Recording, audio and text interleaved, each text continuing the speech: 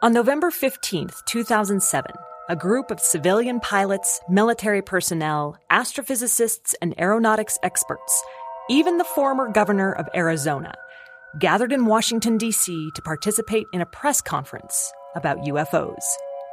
For more than 2 hours, these men, and they were all men, stood up and each recounted a personal experience that had left them scratching their heads. Both objects were of a flattened disc shape with a dark area to the right. They were brilliant yellow with light emanating from within. As we approached it on foot, a silhouetted triangular craft about 9 feet long, 6.5 feet high, came into view. We discovered mild radiation and evidence of broken branches on the trees. We suddenly observed a very bright red-orange object. It was oval and with a black center. It reminded me of an eye, and it appeared to be winking. During my second term as governor of Arizona, I saw something that defied logic and challenged my reality. I witnessed a massive delta-shaped craft that silently navigated over the Squaw Peak area in North Phoenix in the evening, and it was truly breathtaking. As a pilot and a former Air Force officer, I can definitively say that this craft did not resemble any man-made object that I'd ever seen. They came from all over, not just the U.S., but Belgium, Peru, Iran, England, to share their stories with the world. And they were frustrated because in many cases, despite the fact that these were reputable, reliable sources, their governments had either ignored their reports or just chalked them up to weird weather. Who are you going to believe? Your lying eyes or the government? Here's the thing, though. Is the government really ignoring them? Because while programs designed to watch missiles and satellites and aircraft can be easily created, programs to examine unidentified flying objects are a little harder to take seriously and a lot harder to fund.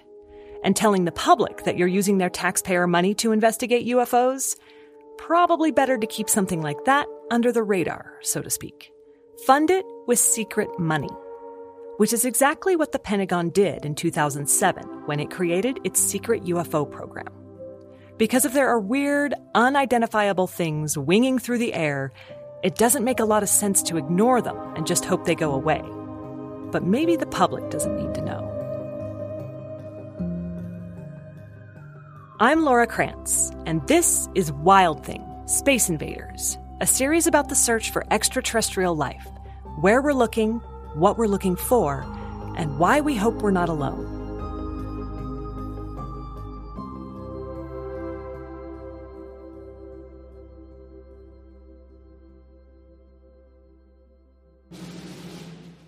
The Pentagon's secret UFO program wasn't the military's first flirtation with this world. As we learned in the last episode, the Air Force ran something called Project Blue Book back in the 1950s and 60s. Officials collected thousands of reports of UFOs, trying to figure out what those objects were and if they posed a threat to national security, which is the kind of responsible action you want from the military. If something is out there, you definitely hope the government is paying attention and taking notes. Out of over 12,000 reports collected by Project Blue Book, most could be chalked up to weather, stars, and regular old boring aircraft. But around 700 remained unidentified, even after more analysis. Despite that, the military officially terminated the project in 1969, saying there was no threat to national security, no evidence that these were extraterrestrial vehicles, no proof that they represented advanced technology. A disappointing conclusion to a program that many thought had real promise. Yeah, Project Blue Book probably was good. In theory, it wound up being nothing. They didn't spend enough money on it, didn't study anything that amounted to anything, and refused to make it public, so it was worthless, in my opinion. That's former Senate Majority Leader Harry Reid. He's retired now and living full-time in his home state of Nevada, where he has an office in the maze-like back rooms of the Bellagio Hotel and Casino in Las Vegas. I mean, if you're going to find aliens on this planet, Vegas is as good a place as any to start looking. You're only 3 hours away from Area 51, and we know they've got aliens squirreled away in there. Senator Reid does not confirm this. Not that I expected him to, nor did I honestly ever expect I'd be in his office talking about UFOs. And I bet when he started his career, he didn't anticipate having these kinds of conversations either. especially since he's not someone who started out with an interest in UFOs. No, but where I was born and raised, there was a lot of drunks there. They saw stuff all the time. But in the mid-2000s, a physicist at the Defense Intelligence Agency sent Senator Reid a letter which piqued his curiosity. He sent me a bunch of stuff on flying saucers, okay? And it was a lot of scientific stuff and a lot of meaningless conspiracy theories and all that kind of stuff. The one thing I did learn is I always assumed that people who saw these things was one person, maybe two people. But as I read through all this stuff, it wasn't a person here, a person there. It wasn't 10 people here, 10 people there. Hundreds of people at one time saw these things. Some of these people were military people, and that really made Senator Reid sit up and take notice. So at that time, I was majority leader of the Senate. And so I told Ted Stevens and Dan Inouye I wanted to meet them. Senator Ted Stevens from Alaska and Senator Daniel Inouye from Hawaii, a Republican and a Democrat who at the time led the Senate Appropriations Committee and were the two most powerful people out there when it came to defense spending. If you want to get something done, defense, you go to Stevens and Inouye. So he pulled them aside and said, I think we should come up with some money. It's so-called black money, it wouldn't show up in anything. After I gave that brief explanation, Ted Stevens from Alaska said very quickly, thank goodness, I've been waiting to do something on this for many, many years. When I was in World War II, I was an Army Air Corps pilot. He said, I have always had in my mind what happened to me one day. I'm flying, and I look out the cockpit, and there's something to my left. I would go fast, it would go with me. Slow, it would stay with me. Go down, he couldn't get rid of it. So he's low on fuel, went down and landed. He asked air traffic control on the bottom, on the ground, what was that? I said, what are you talking about? He said, was something following me. Of course, the air traffic control thought he was crazy. So anyway, he said, I saw it, I know I saw it. So yes, we'll be happy to get some money to do this. And they said, we'll do $20 million or more. That's what we did. That's how it got started. But as Senator Reid mentioned, this was funded with black money, which means expenditures that aren't disclosed to the general public. Honestly, that sounds like a government conspiracy in the making. But Senator Reid said the secrecy was for the mundane reasons that people already complain about how the government spends money. So no reason to give them more ammunition.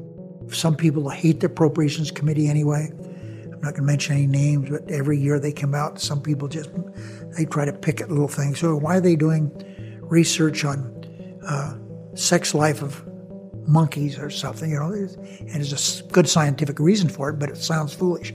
So we can't have somebody out there saying, what are these people doing now looking at flying saucers? So that's why we did it that way. The program got up and running in 2007 and was known as the Advanced Aerospace Threat Identification Program, or ATIP for short, the secret UFO program. Now, let me also be clear, that's a lay word that we really don't use much in the government. I think there's probably because a lot of baggage and historical stigma associated with the term UFO. We always use the word UAP, unidentified aerial phenomenon. I stand corrected. UAP is the acronym we use to talk about UFOs if we want to be taken seriously. But I'm going to stick with the popular name. In any case, the central goal of ATIP was to sort through information and reports about UFOs as they came in, similar to Project Blue Book. Our hope was that we could, in many cases we did, we were able to identify a very terrestrial explanation. This is a new type of drone. This is a weather balloon. This is an atmospheric anomaly. We always went in trying to find a very rational explanation. That's Luis Elizondo, a former employee with the Department of Defense who resigned in 2017 and, after leaving, proceeded to tell the world about ATIP, at least about the non-classified parts. Among other information, he supposedly leaked videos made by U.S. Navy pilots of unidentified aerial phenomena, including one taken off the eastern seaboard in 2015. He's the reason we even learned anything about this secret Pentagon program. And why did he spill the beans?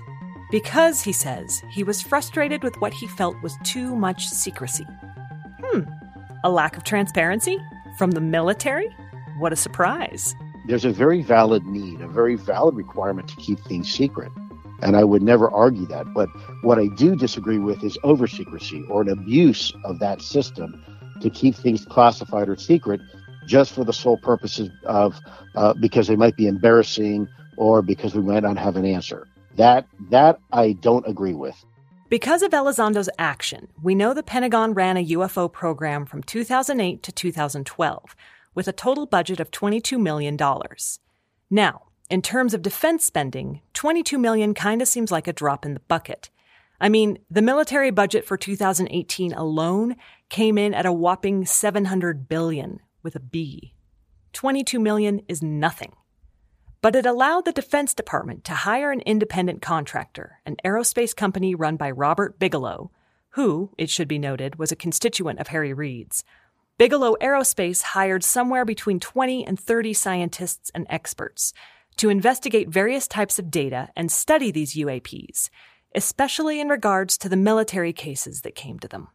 In 2012, the budget for ATIP ran out and was not renewed. But Luis Elizondo claims that work on this project continued. And then from 13 to 14, there was additional money that was provided under a different name. So then we had to become very clever, my team and I, and figure out how we continue to do what we were told to do without revealing what we're doing, and at the same time without, spending any new money. Rumors persisted that the Department of Defense was still running ATIP, albeit under yet another name. And those rumors got more fuel in the summer of 2020 when a Senate spending report mentioned something called the Unidentified Aerial Phenomenon Task Force.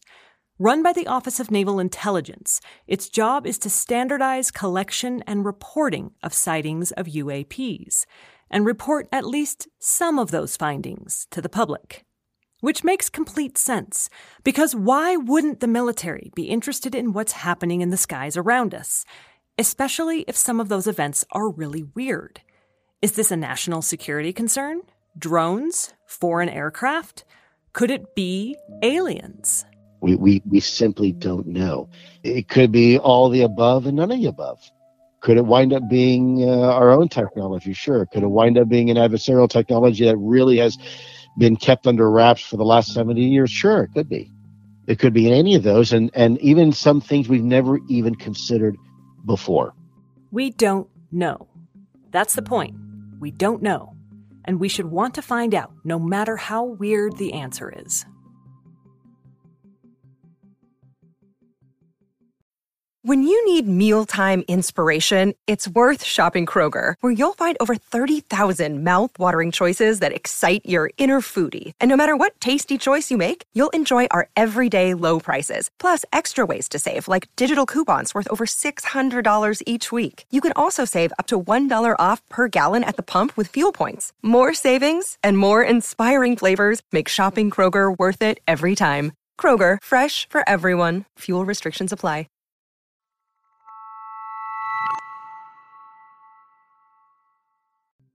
There's a fair amount of controversy about ATIP, what it did, how long it lasted, who ran it.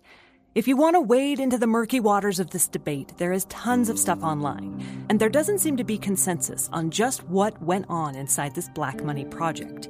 Even journalists who've been covering the story for years can't get straight answers. So the idea that the Defense Department would share any truly useful information from this program is definitely a tall order. But at least one thing appears to have come out of it, and may have been helped when Luis Elizondo took ATIP public. Where before they had to keep their mouths shut out of fear of ridicule, military personnel now have a way to report the strange things they've seen. A move that has people like Senator Reid applauding. Just like Ted Stevens' example I gave you. That didn't help him for his promotions, but he saw this stuff. And reporting it, pilots learned over the years, it's not going to help you. Don't say anything about it. Because if you want to get a promotion from captain to major or something, you better not do that. So they didn't report these. That's the thing we found in our study. The most information we got from that is retired pilots would talk about it. But now they can't deny it. And the military now has said, go ahead and report it, which is wonderful.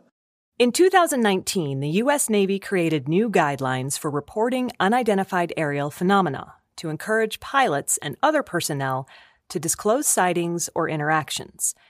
Better late than never, I guess. But arguably, the ability to report should have always been in place, because this kind of information is exactly what the military should be gathering.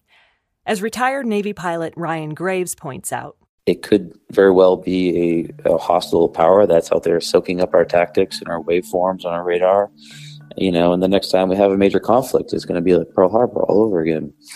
Or it is something else. We just don't know, and the first step to actually finding out what it is to gather data, which you need to be able to report the data in order to do so and have a method for collecting data, and then you can analyze it. The fact that pilots and other military personnel couldn't talk about the weird things they'd seen because they didn't want to get labeled as crackpots or be passed over for promotions seems a little problematic. The fighter community in the Navy it's a very reputation-based business. If you start coming off as that loony that's seeing stuff all the time, it's not going to bode well for you personally or for your career. And I think that, people want to keep their head down. Graves retired from the U.S. Navy after 10 years. I was a pilot, specifically flying the FA-18 Foxtrot Super Hornet for the majority of my time, or at least training to it. The top speed of the Super Hornet is 1,190 miles per hour, which must make flying commercial feel excruciatingly slow. There's many reasons flying commercial is frustrating. Like legroom in coach. But I digress. The Super Hornet, says Graves, is America's premier fighter plane, and you are constantly training to be better at flying it. At the very early stages, you're just kind of learning to be a pilot, and then afterwards you actually get into the F-18, and now you're kind of learning to employ that weapon system, not necessarily an aircraft. It's not really the right way to think about it, but you learn to employ that flying weapon system at a very basic level. And so we're constantly getting to the next level, flying it better. And then you have to just make sure you're current and good at actually flying off an aircraft carrier, which is a never-ending skill set that you need to keep fresh. Graves and his fellow pilots spent countless hours in the air, years of training, practicing, mastering their aircraft, and then teaching the next generation of Gooses and Mavericks how to fly. They knew these planes inside and out, just like they knew what else was up there in the sky with them. And we do become very familiar with the capabilities and limitations of different nations' aircraft that we would expect to see. So we would know how they would maneuver in real life. And he's not just talking planes. And then you have your other realm of aircraft, your small drones, things like that. Your unmanned vehicles that are run by operators elsewhere, essentially an airplane with a pilot that's not directly inside it. Normal stuff. What they expected to see while flying. No surprises. And then one day, they started seeing something that just did not compute. I can't really say when it began, because for us, we only started noticing the issue once we upgraded our radar. We upgraded from an older system to a new system over the course of about maybe 4 to 6 months. This was around 2013, 2014. The whole fleet was getting an upgrade to their 1980s era radar, which took some time. But as each plane got the new system, the pilots would notice these things on the radar, sitting in one place or flying around randomly or flying in a racetrack pattern. Of course, in hearing this, my first thought was, duh, this is a bug in the new radar system. The pilots thought the same thing. Our honest assumption at the time, even though it doesn't really jive with the technology in the radars, but we thought these were potentially, some type of inherent radar error that we were seeing. And it's the most logical answer that we could come up with at the time. And these weren't just one-offs. Graves and the other pilots were seeing these things every day. But no one thought they were physically real. Initially, we were not actively trying to avoid them because we didn't think they were physical objects at first. It wasn't until some guys got close enough within the range to pick it up on our optical sensor. So we actually started seeing it essentially look like someone shining best I can describe it as either a very bright star or someone shining an IR flashlight directly into the FLIR. FLIR is an infrared sensor, a thermal camera. It can see heat. So you couldn't make out a distinct shape, but it was emitting energy. So we knew it wasn't just a radar error at that point. And that's when people actually did start actively avoiding these things that were out there. But they still didn't know what they were seeing. So their next best guess? Some sort of top secret military drone. So perhaps these things were being tested out there, which would be an incredibly horrible place to test these things, but these things could be out there flying around at 0.6 or 0.8 Mach. Roughly between 460 and 615 miles per hour. From 7 in the morning till, 11 at night. And then, stay still and then accelerate. The sort of rapid acceleration that might actually kill a person. So it's at that point we were assuming it was some type of drone that the military was testing. And again, we kind of just took it as another safety issue that we needed to deal with at this point. Still, the mystery persisted. So the pilots took it to the next level, trying to see it with their own eyes. We're obviously flying by very quickly, so we only have a second or two to actually visually pick it up. But once someone did visually see it, and then another time people inadvertently saw it when they were flying out to the area, and they flew as a section, so two aircraft, maybe about 150 feet apart. One flew in between the aircraft.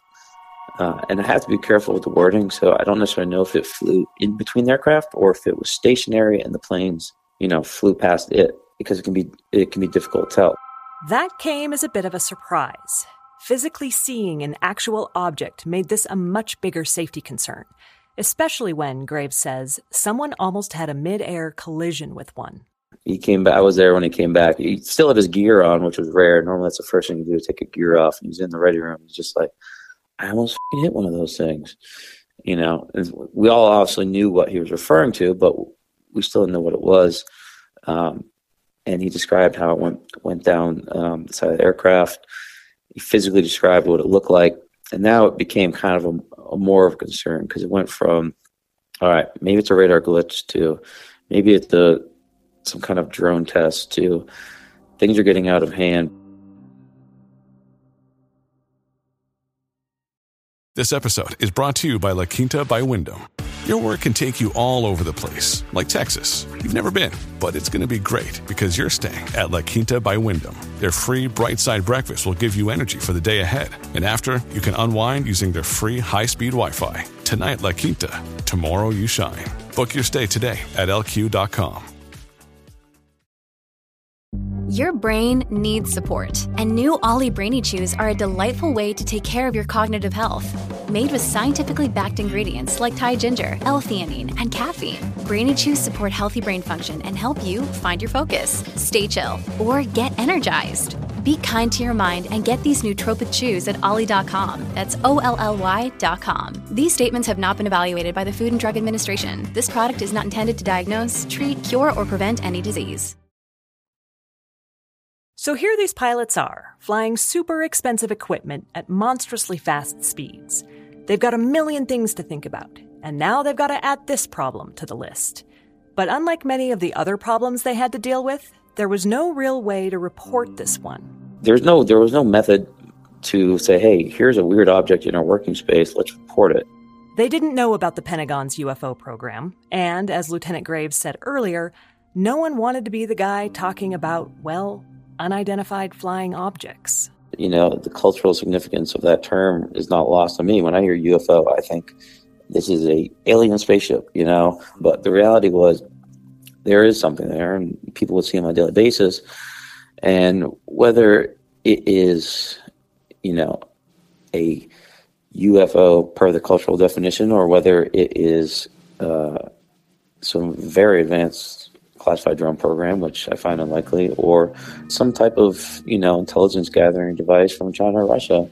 Either way, that's the East Coast of the United States. If it is a foreign entity, if it was a MiG or any other type of fighter jet from another country out there, all hell would break loose. It would be a huge issue. But because the object looks different than what we expect, all of a sudden no one has the ability to talk about it. or at least talk about it in an official capacity. And they had no way of knowing if anyone was looking into it on a higher level. What should have been a no-brainer, reporting something unknown, unexpected, and potentially dangerous, was outweighed by the stigma of looking like a nutcase. So at that point, Graves and his colleagues could basically only talk about these experiences with each other. They didn't really have anywhere else to go. A lot of people in the Navy have stories like this, going back decades. So I think the people that have been in my shoes recognize that this is a pretty normal occurrence to see strange things in the sky for many years. People like the men we heard from at the beginning of this episode.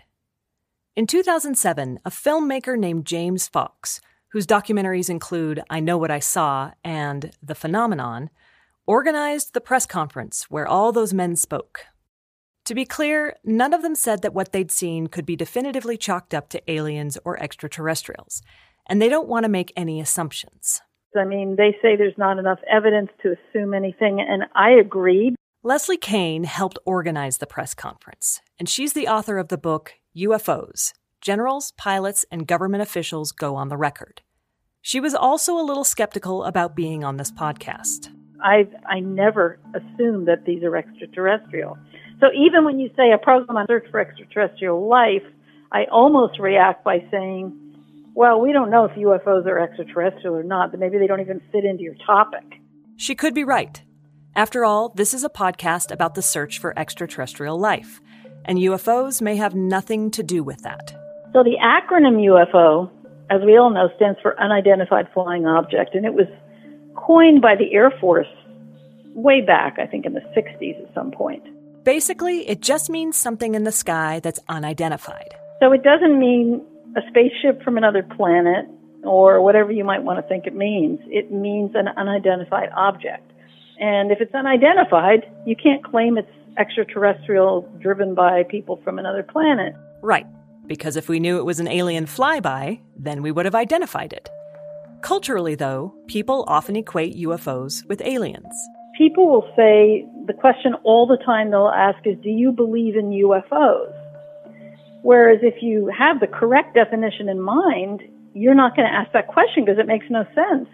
There are definitely objects in the sky that are unidentified. These pilots and military men have seen them, so have lots of others.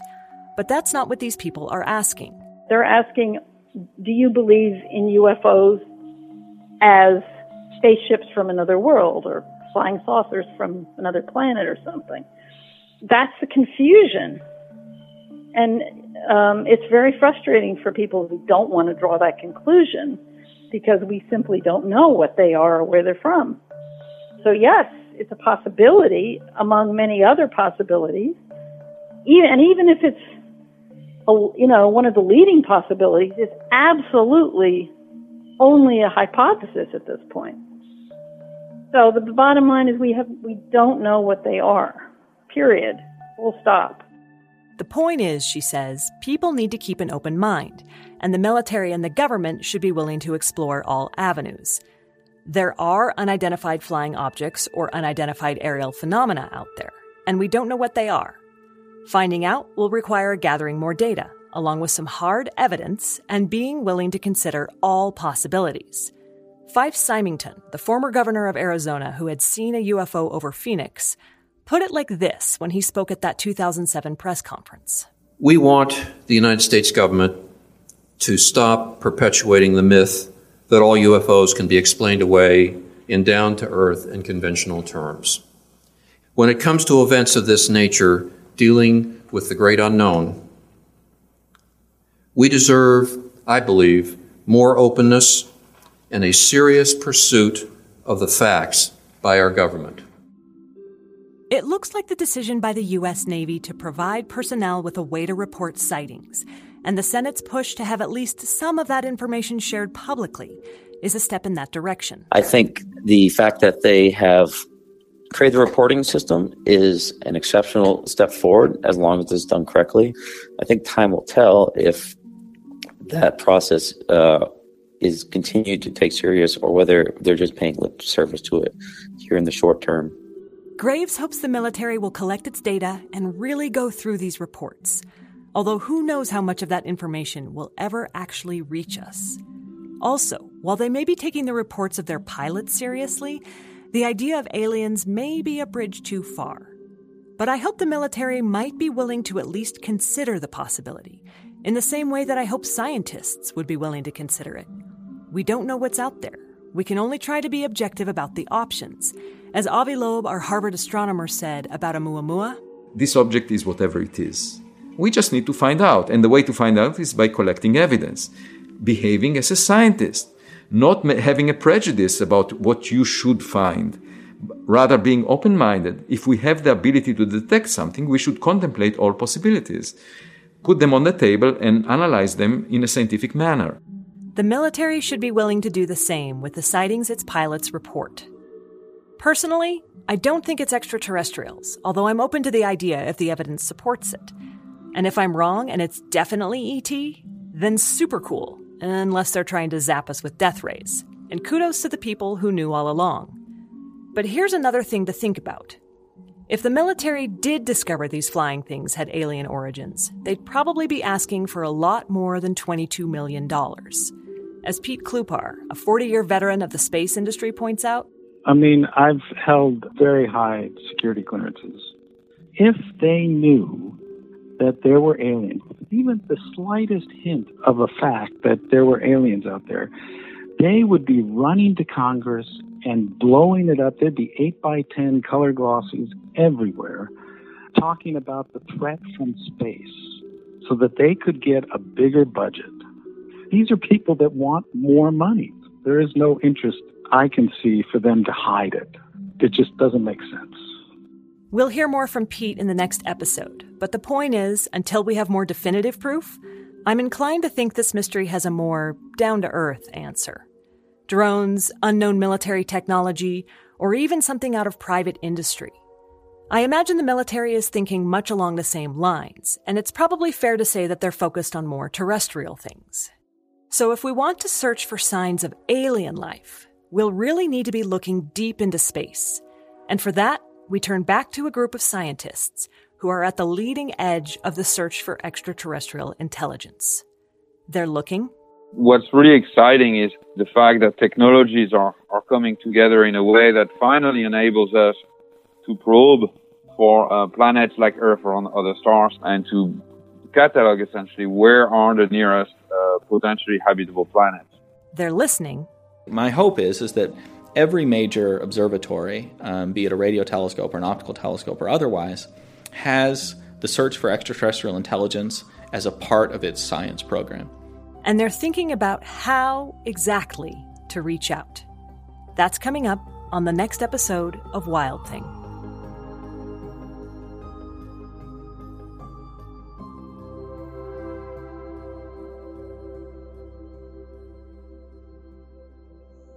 Special thanks to James Fox for allowing me to use the audio from his 2007 press conference. An additional thank you to Tim Tackle and Mike Cianelli for their help in tracking down sources. And a high five to Sarah Scholes for sharing her extensive knowledge on ATIP. If you're enjoying Wild Thing, please subscribe and leave us a review on Apple Podcasts, Spotify, Stitcher, or wherever you listen to good stories. Also, definitely tell your friends, because all of this really helps get the word out about the show and makes another season possible. You can find @WildThingPod on social media, Twitter, Facebook, Instagram, and check out the website, wildthingpodcast.com. That's Wild Thing Podcast, all one word, for more information about the show and, of course, for some cool stickers. This podcast is a production of Foxtopus Inc. Our executive producer is Scott Carney, editing is by Alicia Lipinski, and the score and sound mixing come from Louis Weeks. I'm your host and creator, Laura Krantz.